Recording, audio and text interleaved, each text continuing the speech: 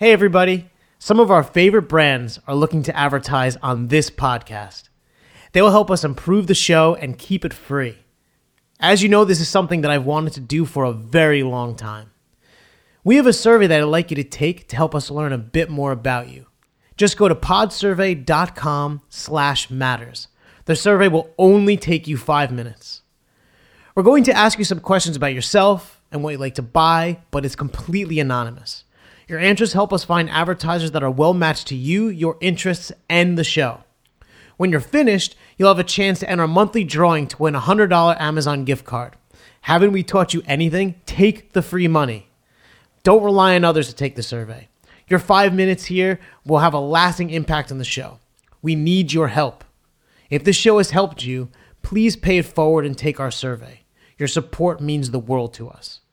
Once again, that's podsurvey.com/matters.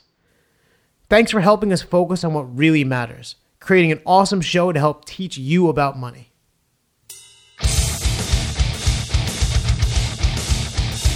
Hey, what's up everybody, and welcome to Listen Money Matters. If Plan A fails, remember, there are 25 more letters. My name is Thomas. I'm here, as always, with my good friend Andrew.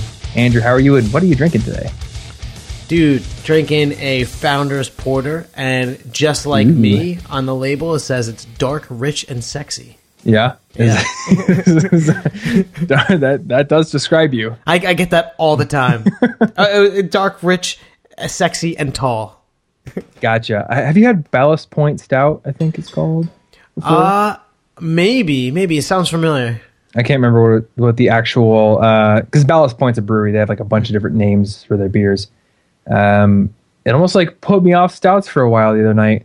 Really? It was actually out with some good? friends. Yeah, I guess maybe it was just a little bit too much stout for me. I'm not stout enough for the stouts. So I am back to probably what is now my favorite beer, the Paulaner Hefeweizen. And, it's such a good beer.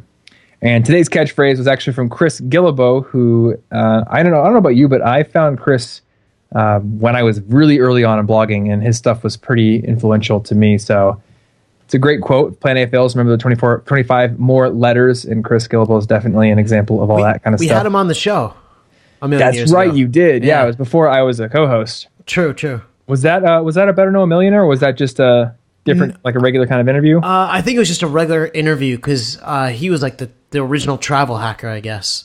Gotcha. Cool. Well, today's episode is a Better Know a Millionaire. I don't think we have done one in quite a while. But today on the show, we've got Matt Schaup, who is the founder of a company called M&E Painting in Colorado. And today we're just going to get his story. So, Matt, how's it going? I'm doing excellent. How you guys doing? Great. And I just got to say it again, and we said it off air, but you have an awesome podcasting voice, man. Yeah. Thank you. I'm now selling it online very, very inexpensively if you'd like to purchase. You can buy the Matt Schaup voice enhancer plugin for Skype. It sounds just like me. Well, I appreciate it. Thank you, guys. Yeah. So, I mean, you sent over your story, and it's awesome. Like, you have this story of being ridiculously in debt and having all you owned in a banker's box. So, dude, just like take us through this whirlwind that got you to where you are today. Yeah, and I'll back up before the story too, because I grew up in Montclair, New Jersey, and I've always just been a little entrepreneur. I was a little troublemaker. I got kicked out of school a lot, and I just always saw everybody doing things one way, and then I went the other way. And from a work standpoint, it was the same thing. We moved to Colorado when I was about 10, and I started mowing lawns and shoveling snow, and then peddling candy out of my middle school locker. So I always just had that entrepreneurial spirit and gene in me, I guess. And in college, I learned how to paint houses. I worked with a college painting company, and I have a couple degrees in child development and Spanish, and I really don't use those to any degree today. But what I really just got a kick out of in college was this business thing. I got approached by a college painting internship and worked with them for 4 years throughout college and made over 6 figures over 4 years as like a 18 to 22-year-old college kid, which that's a lot of money. Really? Wait, you made that much painting? Yeah, they come in and they basically just teach you all the ins and outs of running a painting company. They're a national organization. I mean, I learned a lot from those guys. And we were making 25, 30 grand a summer just painting houses. Wow. No, I think I know the company you're talking about. Is it College Pro Painters? Like that was the one at least two names. It's a similar one. It's actually College Works Painting, Student Works Painting. Their Gotcha. National Services Group is their parent company. Okay, so is it kind of a situation where you get hired and then you have to go find your own clients, or do they actually find clients for you? They give you some really intense training, and then you're out basically banging on doors and beating the street and finding all your own business, all your own painters. Really? Yeah, you knocked on doors for business, and you made. Dude, I got chased by dogs, bit by dogs. I mean, I got all kinds of crazy stories of doors that I went up on and knocked on. Yeah, absolutely. That is like a whole nother degree of hustle going. Oh my gosh! Wow. I'm lazy. I've had things thrown at me, and just phenomenal stories. Phenomenal stories. Yeah, you've got to have like nerves of steel to do that. I had a friend who very thick skin. Summers ago, he was in college and he was like, "All right, what I'm doing this summer is I'm going door to door selling textbooks." Yeah. And like 3 weeks later, he's like, "I'm not doing that anymore." There was a high attrition you made it work. Rate. Yeah, they'd hire over 100 kids to take maybe 20, 30 through the summer. So I mean, it's definitely, you've got to have that thick skin and really just get out there and grind. And that's what I did in college. So I mean, so I made tons of money, and then the culture that I was in and the people I surrounded myself in college said, hey, here's money in and here's money out, and I'm spending 2-3 times that just on on stupid things, man. On the partying and going out to eat and just not managing and thinking about what I'm spending. And then I graduate from Colorado State in 2003, and I met my wife in a bar the year before, right around when I graduated, and we ended up getting married and over purchased an over leveraged condo. I got paid by the bank to buy my first home, which was pretty cool. Oh man! And I left the college painting industry. I said, hey, this is a cool summer gig. Painting's not a real sexy business. I'll never do this again. And this is back in 03, 04 when the mortgage business was really kicking and everybody was making money doing mortgages. And I was very driven back then by money and knowing how to make it and make a lot of it. And I jumped into that business, and it looked pretty cool from the outside, but when I got into it, the couple of places where I was working, I just didn't morally like what I was seeing, and it just wasn't fun. I had to wear a suit and tie. That's just not my style. And I got fired, I guess technically, in March of 2005 from a bank in Windsor, Colorado. And yeah, at that time I was counting it up, it was about $172,000 in debt. And all my stuff that I had was in a banker's box. I still got the box in my office. I kept it. Yeah. What were they doing that was like, I mean, I have ideas of what they might be doing, but what was so bad that you didn't want to be involved?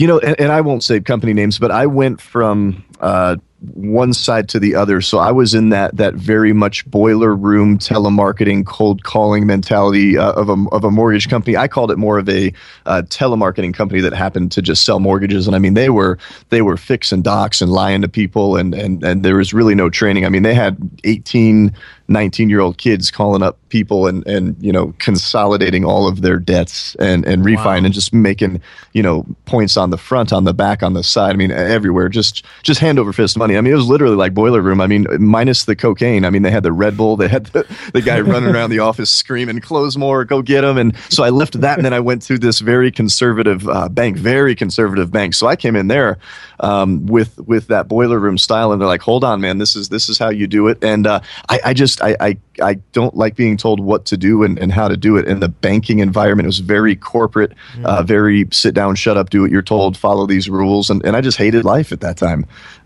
So yeah, I mean, that was the aspect of the bank that I did not care for. Yeah, that was my first and only internship. Was not a bank, but the same general type of corporate culture. Yep. Just kind of do what you're told. And yeah, I mean, they said I did a good job, but I know that, mentally I don't thrive well in that type of situation either. Yeah, so, it was very depressing. Very depressing. Yeah. I actually was in a bank when it got robbed, though, which was really kind of interesting. Yeah, no, I mean, I've got more crazy stories outside of the business. I was on the phone with a client, and this bank vice president, he'd pop his head into the office all the time just to say hi, and he popped his head in, and I thought he was just saying hi, and he looked really scared. Right around Halloween, this guy would go around to all the banks in a little, Halloween mask and just straight up rob the bank. So yeah, I was in that when it happened, and that was crazy. Yeah, dude. So I've heard that when you work at a bank, there's like all these procedures that you do when you get robbed, but like they don't involve, like you don't call the cops and like you don't try to be a hero. So I mean, like, did you guys were you told to let him rob you? I came out right after it happened, but yeah, I mean the poor girl, she was so scared. She was hunkered down behind the teller's desk, just crying after it happened, and the guy had taken off. And I mean, it's this chaos. It's trying to get yourself together after something like that. But no, I mean they called the police. The police came there. I think the guy got hit by a car as he was running out of the bank. It was was crazy. Yeah. But yeah, that was my most exciting thing working in banking. What a flourish to end a robbery with. You run out, you get hit by a car. Oh my god. That's right. Well, I guess if you're going to get caught anyways, you got the thrill, you got the money. That's all you need. Broken pelvis. Yeah. Everything a good movie calls for.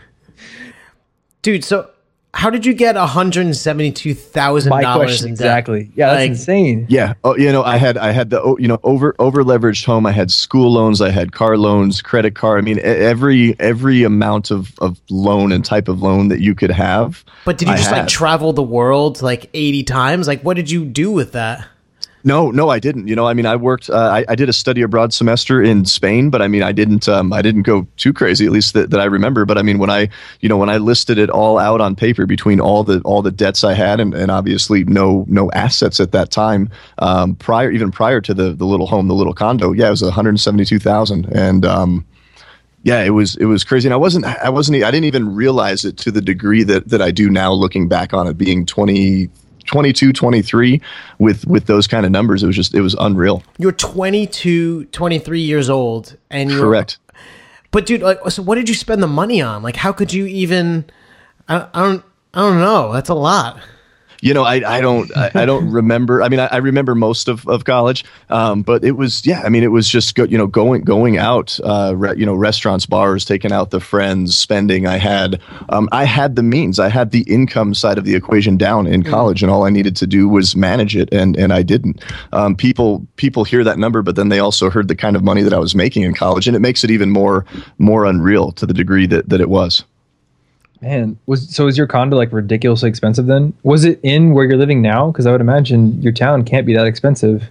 No, it was in South Fort Collins is where I was living. So we live in northern Colorado. It was right around the corner from Windsor. But yeah, I mean, I went out and bought a brand new car, had school loans. I mean, I should have been paying the money I was making towards the schooling I was doing, but I'd had loans.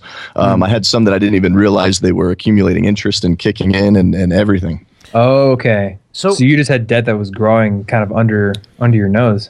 So some of it was growing then, was growing there, and it was crazy. It was crazy. And my wife, she comes into the equation with obviously more money than me, and she was not the spender at all. Spent nothing on frivolous anything. So I mean, it was a great thing that I met her in many regards, but especially the financial.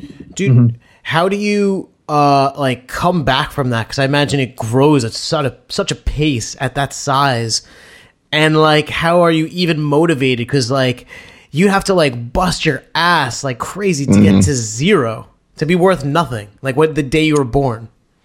I know, that's awesome. It was so I get laid off from this bank, and I hated the bank. It was fine. I was going to leave on my own terms, but the president, calls me in one day. He hunkers up his tie and he says, "Hey, you don't have what it takes to win in banking," something to that degree. And then he says, "Put all your shit in a box." That's what he said. And gave me the banker's box. I went and grabbed my little name plaque and papers, and he said, "Get out." I mean, it was really quick. I mean, they turned everything off, and I remember it vividly, like it was yesterday. I'm standing. It's a March afternoon. It's warm, not like it is today in March. And literally, I'm sitting there, and I didn't have the exact number, but I said, "I've got nothing. I have no more money coming in, no more insurance, massive debt. I just got married. I have a wife to support," and I made a decision just at that point. It was just a mental, personal human energy decision of, listen, I'm not going to tell a story that I'm the broke guy. I said, I'm going to go out and become a millionaire as fast as possible. And I was always, like I said, always driven by money growing up, and it's different for me now. But I just made that decision before I even figured and realized that it was going to be, again, in the painting business. And it was right before I stepped into the car, and then I jumped in the car. I had about a 12-minute drive home, told my wife what happened. And she kind of laughed a little bit, and then she's like, "Well, you'll go figure it out." And I said, "I guess we're going to do this painting thing again." And then went out and started M&E Painting. I literally had $100 to spare. Really? Oh my gosh! So what does M&E stand for? It's Matt and Emily. If she ever leaves, it stands for me. but she won't. I'm not going anywhere. She's not going anywhere. And We're that's your totally wife? in it. Yeah, my wife. Mhm. So it's a husband-wife painting business. You know, she worked in the business for about 2 years. She worked in the business long enough to realize that we shouldn't be working together, at least in that capacity. So her goal's been to be a stay-at-home mom. We've got 2 kids right now. They're 8 and 5. Okay. And when Emily became pregnant with Riley, our son, this was 2007, she stepped out of the business. Okay, gotcha. That was your first son? Yes. Mm-hmm. Okay. So tell me how this got started. I mean, you had the experience from college doing the I can't remember the painting name, but you had some experience going door to door and obviously with painting houses. So how does this start for being your own business? Yeah, I literally came home, told Emily what happened, had the $100, went over to what was Washington Mutual Bank, opened up the bank account. Then I drove over to Kinko's Copies, and I had these little crooked cut business cards. I had no logo or website, anything like that. I literally made about $30 worth of business cards, drove back to the condo, and then drove across a main road just to a subdivision that was about 7-8 years old, and just started knocking on doors again. I literally just knocking on doors. Hey, we're going to be painting in your neighborhood this summer. Can I give you a bid? Can I give you a bid? And I literally did the same thing that I did as a kid, hustling, shoveling snow, mowing lawns, doing the college painting, just knocked on doors. So this is like the simplest, non-opportunistic, like waiting for the right opportunity to fall into your lap road to building a business. You were literally just like, hey, I've got a thing I can do for you. Do you want me to do it to as many people as possible? It was, and that there was knocking on doors. I was hanging out in the paint aisle of Home Depot. Mm-hmm. I don't know if that's okay with them, but that works too. And just anywhere that would allow me to get in front of people that could potentially use what I was selling. And the main thing I did though was just knocked on doors, and that's really all I knew at the time. Mm-hmm. So how you start? Oh, go ahead. I was going to say, like, how long did you do this for before, like, you were, before you made $1 million? Was this like years? Yeah, so 2005, I mean, it was literally, I don't remember the exact date in March, but it was kind of late March that I just started pounding on doors. And I mean, we did about $500,000 in revenue our first year. Wow. So by the end of 2005, wasn't a whole year, we knocked out right about $500,000, and it was high net. I didn't have a lot of expenses or overhead, had a couple of paint crews. And then the next year, we were just shy of $1 million. We did about 100 and change, and then we hit the $1 million revenue mark in 2007, and then it just kept climbing and growing from there. I knocked on doors for about the first 3 years, but as we started having more money to invest into our marketing and our efforts to generate leads, I started just balancing that. I had less of my time to go around pounding the pavement and more money to spend. So I tried everything in terms of paid marketing as well. So I'm really curious about that first year, because it's $500,000 and within 1 year. What does the average paint job cost the buyer? Back then about $3,000. Okay, so what would you paint? Was it the outside, the entire inside? Yeah, we did a lot of exterior repaint, and then we would do some interior repaint as well. I'd say we've always had a larger proportion of outside exterior. Gotcha. So that's over 100 houses in the first year, right? Yeah, it was about 100, 150, 160. Wow. Okay. So, I mean, you had $100 in your pocket. Obviously, I'm guessing you can't paint 100 houses yourself in 1 year and be knocking on doors. How'd you go about getting people to work for you? Like, how'd you build this with just $100 in your pocket? Yeah, I tell people I can't paint either. Everybody asked how much, where I learned how to paint. And I'm looking at that wall, Andrew, because your video's on. You've got is that purple back there? No, it's like mauve. Yeah. It's man mauve, but I would not cut those lines straight. So when I left the college painters, I had one call him a crew. It was one guy. His name was Terry that I kept in touch with, and he'd call me every couple of weeks, and he said, "Hey, if you ever want to get back into the painting thing, let me know." So I called him literally, I think before I called Emily. I was driving home from the bank, and I said, "Hey, I think we're doing this painting thing." And then I just went out and I networked with a couple of other people that I knew were painting, and I had, believe it was like 3 crews that I ran that first year. I had Terry and then 2 other crews of about 2 to 3 people. But yeah, I was never doing the painting. I was out hustling, generating the leads, doing all the estimating, and then Emily was helping on the back end just with office payroll, paperwork, all that stuff. Who was watching the team if you weren't there? I mean, you have to make sure they work and do a good job, right? check in. I'd go get them started in the morning. Some crews need a little bit more attention, call it that, maybe babysitting than others. But I had, there's always, as you're adding new ones, you've got to get them up to speed. But I was working. I mean, it was sun up to sundown. As far as I remember, I mean, I was just working all the time. So when you go to a house, you knock on the door, you finally get them to say yes. Your starting capital is so low you can't pay your crews out of what you've got in your pocket. So is it just kind of like they pay half up front kind of deal, or? Absolutely. Yeah. Okay. I cash flowed it with deposits. So, I mean, I went out with that first 100. I spent about 30 on business cards, another 20 on just those real generic invoice estimate forms from like Office Depot. Mm-hmm. I bought a little $5 stamp to stamp my business info on it. I mean, it was very, very raw, just nothing else. And went out the first couple of days and set up 10, 15 estimates for the next week. Went out that next week and I closed a couple on the spot, started taking, I think, 30, 40% down. So that 100 turned into 5,000, 10,000, 15,000. It was literally just making sure I had one penny in front of what was going out. So when you go to these people's houses and you knock on their door, do you persuade them that they need to get their house painted now? Like, how does this, like, I guess I don't get how you were able to hit 100 houses that were like, yeah, I was actually just going to look for a painter, but you happen to be at my door. How crazy. Like, yeah. I'm very much wired. I am very aggressive and persuasive. So I went into this neighborhood and it was a prime neighborhood. They needed painting. So I would say something to the degree, hey, we're going to be painting a bunch of houses in the neighborhood. Cause I knew we would be. I had nothing booked, nothing closed yet.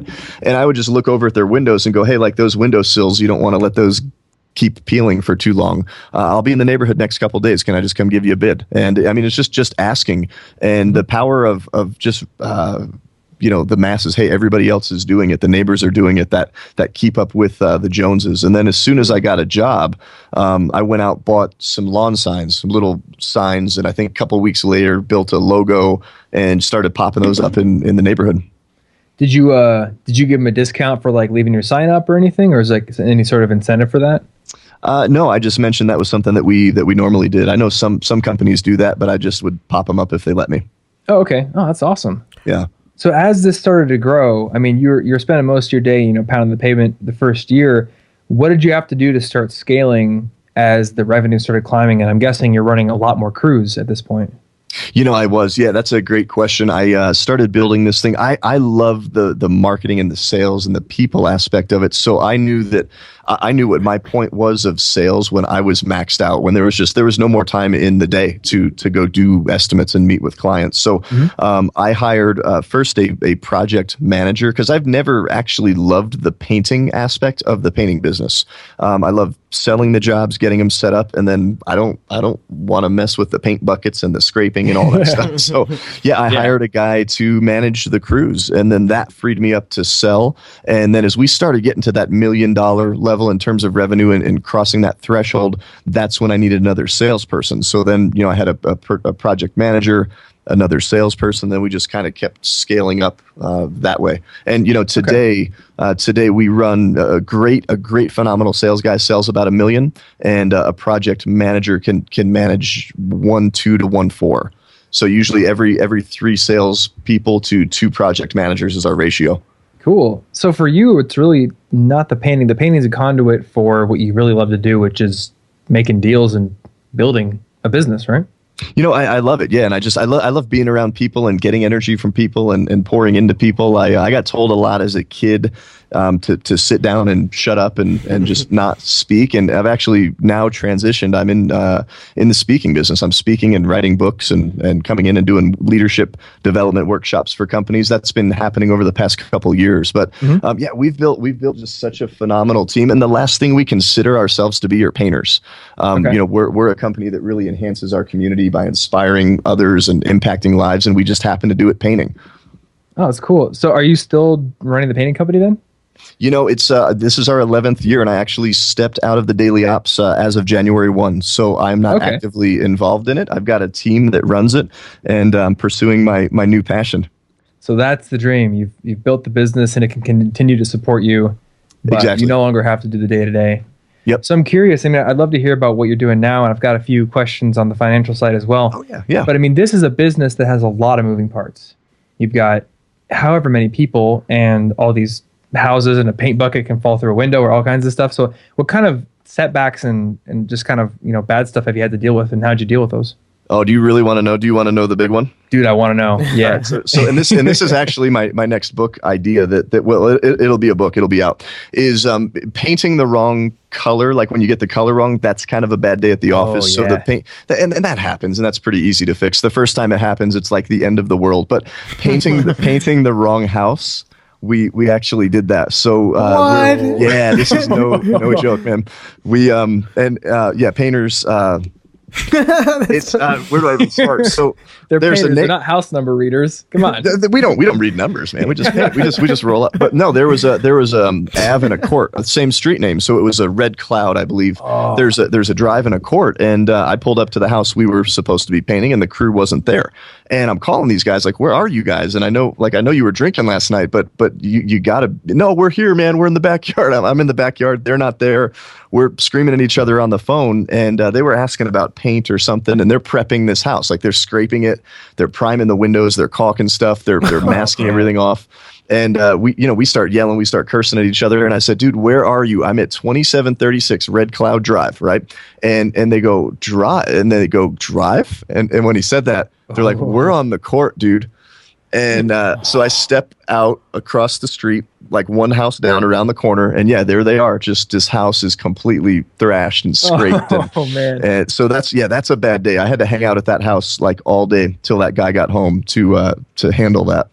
So Wait, you didn't paint it? Just comping him a paint job then? You know what we ended up? Yeah, we ended up everything that we started painting, and it wasn't the whole house. I think it was two and a half sides. We prepped everything out and cleaned everything up and just painted it. I believe it was just painted it the same color that it was. Maybe even got away with touching some stuff up. But he actually called us back 3 years later to paint the inside. So that marketing technique, it does work. Like if you just randomly call somebody up for your podcast, it might work. Oh, so let's just start harvesting Skype names. Be like, ooh, we accidentally called you, bro. Sorry. And then be like, you want to come on my podcast? Yes. Brilliant. But that's not the worst. Man, that's not the worst. That's almost the worst. Nope, that's not the worst. That's right, pretty. Dude, I would be lividly pissed if I came home and my house was a different color because he's. Yeah, he was not happy. He said because we've become very much known for all the crazy marketing that we do. We have a guy that dances on the corner with a sign, and he's a cool dude, and he's crazy. And like we'd put our logo on everything from little tattoos that we'd put on kids at like home shows to frisbees. We tried urinal cakes at the old Chicago restaurants, and I mean we tried everything. But yeah, the guy came home and he goes, "Yeah, I know you're a marketing whore, but I didn't know that this was one of the ways that you try to get business, and I'm really disappointed in you." You know, he's like the angry teacher. But oh man, but that's not the worst. In 2007, we had that big tornado that hit Windsor, and we ended up getting a massive amount of painting contracts in this one particular subdivision. And there was a really nice lady. She came out with her baby. She had a 9-month-old baby, and she'd come out and check out the paint job every day.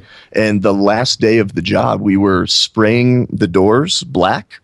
And our painter, Raul, he had the paint sprayer key. There's like a little key that you put in there to get the paint to spray out. He had it just off-centered by just a couple degrees, and he goes to pull the trigger to paint this door, and he blows paint up all over the house, the landscaping, the woman, her baby. He straight up paints a customer's baby. And and he was a jokester. He'd call and joke with me once a week about screwing something up or getting paint on a deck. And he called me up and he was freaking out. And he's a Spanish speaking guy. He's like, "Oh, Mateo, I got the paint and the boom and the baby." And I couldn't understand what he was saying. And I hear this lady screaming and the baby crying. He goes, "I paint the baby, Mateo." And almost, I mean, that could have gone really, really bad. But you know what I've learned in these situations in business, I mean, that's when you can really show somebody what kind of business you are. There's absolutely nothing on the line when you go do an A+ 5-star job, and there's no room for error, and everything goes great. I mean, that was a moment in business where if we didn't make that right, that potentially could have ended us. Whole neighborhood was talking about us. So those were crazy. Those were crazy stories. And then, I mean, I've got all kinds of little ones in between. Wait, those were the big ones. How did you make it right? I mean, like, obviously you can't pay like, or just like paint the baby another color, and Can we change a color to one that you like better? I like that color. Yeah, I raced over there. I was 20, 30 minutes away. And the first thing is just make sure the baby's okay. And, baby's okay. There's no life-threatening anything going on. But we physically damaged a lot of things. I mean, we had a huge cleanup to do. The woman was wearing a lot of, just lots of costly clothes. I mean, we had to replace all her clothes and, apologize a million times. But I think the biggest thing that businesses don't do anymore is they want to take accountability when things go right. Oh yeah, that customer, 5-star. He was so happy with us. I'm going to tell everybody. But then they want to sweep that stuff under the rug. They don't want to talk about the painted baby story or the wrong house. So just the fact that we stood there in that gap and owned what was going on. She wasn't happy. She was really freaked out. But we were there. She knew we weren't going to go anywhere, and we did anything that we needed to do to make it right, replacing and cleaning everything up, replacing clothes, sent her a nice gift card. And then they ended up telling a lot of the neighbors about us too. Oh, that's awesome. Yeah. Did you have to, how do you get all the paint off the sidewalk and stuff like that?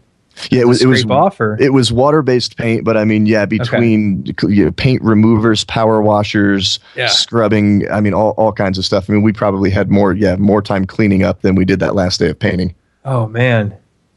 That is a crazy story. Yeah, it was fun. It's good stuff. Yeah. So you moved out of the painting business this year. Yeah. And have you already written your first book? Or are you working on it now, or?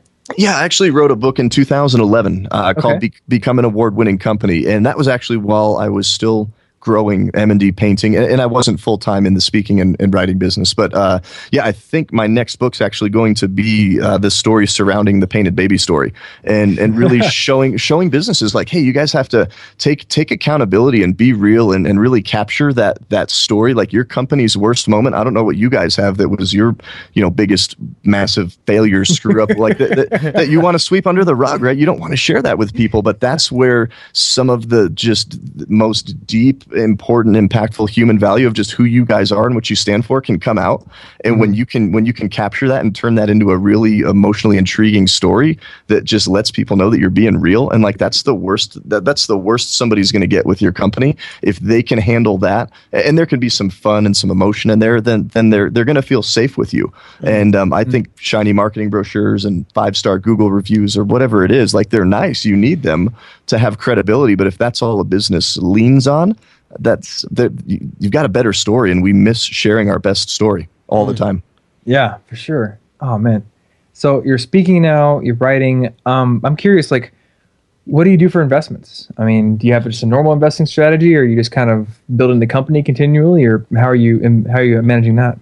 Yeah, no, it's great question. I've got a little mix of everything. I've got residential real estate rentals, and then I've got 401ks, mutual funds, investing for the kids' college, and then I look at my business. I mean, M&D Painting, that thing kicks off a residual income. It's funny because I get approached by multi-level guys, network marketing guys all the time talking about this residual thing. And I'm at a place now where this painting company that I've invested in for the past 11 years is kicking off a great income, and doing the same for other people that work here. So I've got a good mix of things. I don't do or have tried to this point anything too crazy in terms of investing. I know there's so much get rich quick out there, and I just don't follow that stuff. It's just one day at a time, one foot in front of the other. And if you've got debt and you've got payments that you've got to make to everybody else, you don't have the money to invest. And that was obviously what I learned very quickly early on. Yeah. So actually, a good question to go back a little bit. You had that debt. I mean, was that your first priority, just paid it all off, or how long did it take you to get it all down to zero? Yeah, I mean, from where I was to zero, and I don't have exact numbers, but I'd say within 2 to 3 years, I just remember it felt like we were drowning, and I was working so hard, and I just knew if I busted it, the money would come in. So I don't have some of those benchmarks, but I'd say it was about 2 years of living on just minimal things that we needed to live on, and just attacking the debt, paying stuff down, paying stuff off, and then just getting to zero, getting to where we could actually breathe. I got introduced to Dave Ramsey and a lot of his teachings back in 2007, so I follow a lot of his stuff. Okay. And I've seen some of your guys' reviews on his stuff too. And I mean, I just follow the plan of just spend less money than you make, and save some, invest some, and decide what kind of lifestyle you want to have, and then manage that, and just write it down and keep track of it. Cool. Did your experience in the painting industry help with finding those rental properties, or do you just have a management company that finds them for you? How do you do that one? No, as Northern Colorado, the community is not a huge community. So as I was traveling around a lot for the painting company, doing estimates, meeting with clients, I would find where those little sweet pockets of neighborhoods were. So no, I just went out with a realtor to find those, and I self-manage them right now. Cool. We own the commercial building that our company operates in as well. So that's another investment that we've got. All right, awesome, dude, Matt. That is an amazing story. So for people who want to hear more from you, I know your book's coming out pretty soon. Is it going to come out this year, the next one? The Painted Baby story, that's going to be late this year, early next year. I'm not exactly sure of the exact release yet.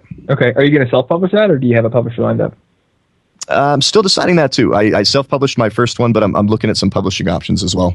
Okay, cool. Yeah, that's where I'm at for whenever I think about another book. Self-publishing is awesome, but kind of want a book on the bookstore shelves, right? Yeah, I've looked at it both ways, and I know a couple of guys that have self-published and they've got massive success. Some that publish, and yeah, it's the industry's changing too. I mean, things are moving quick, and even from 5 years ago when I did the first book, there's so much information out there. It's overwhelming.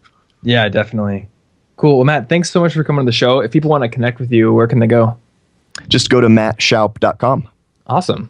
All right, guys. Well, yeah, check out Matt's site. Also, if you've got questions for us or other millionaires you want us to interview, you can email us, listenmoneymatters@gmail.com, or join our community over at listenmoneymatters.com/join. We've got all sorts of money nerds in there debating stuff and having discussions and some bonus resources. More coming in the future, so check it out.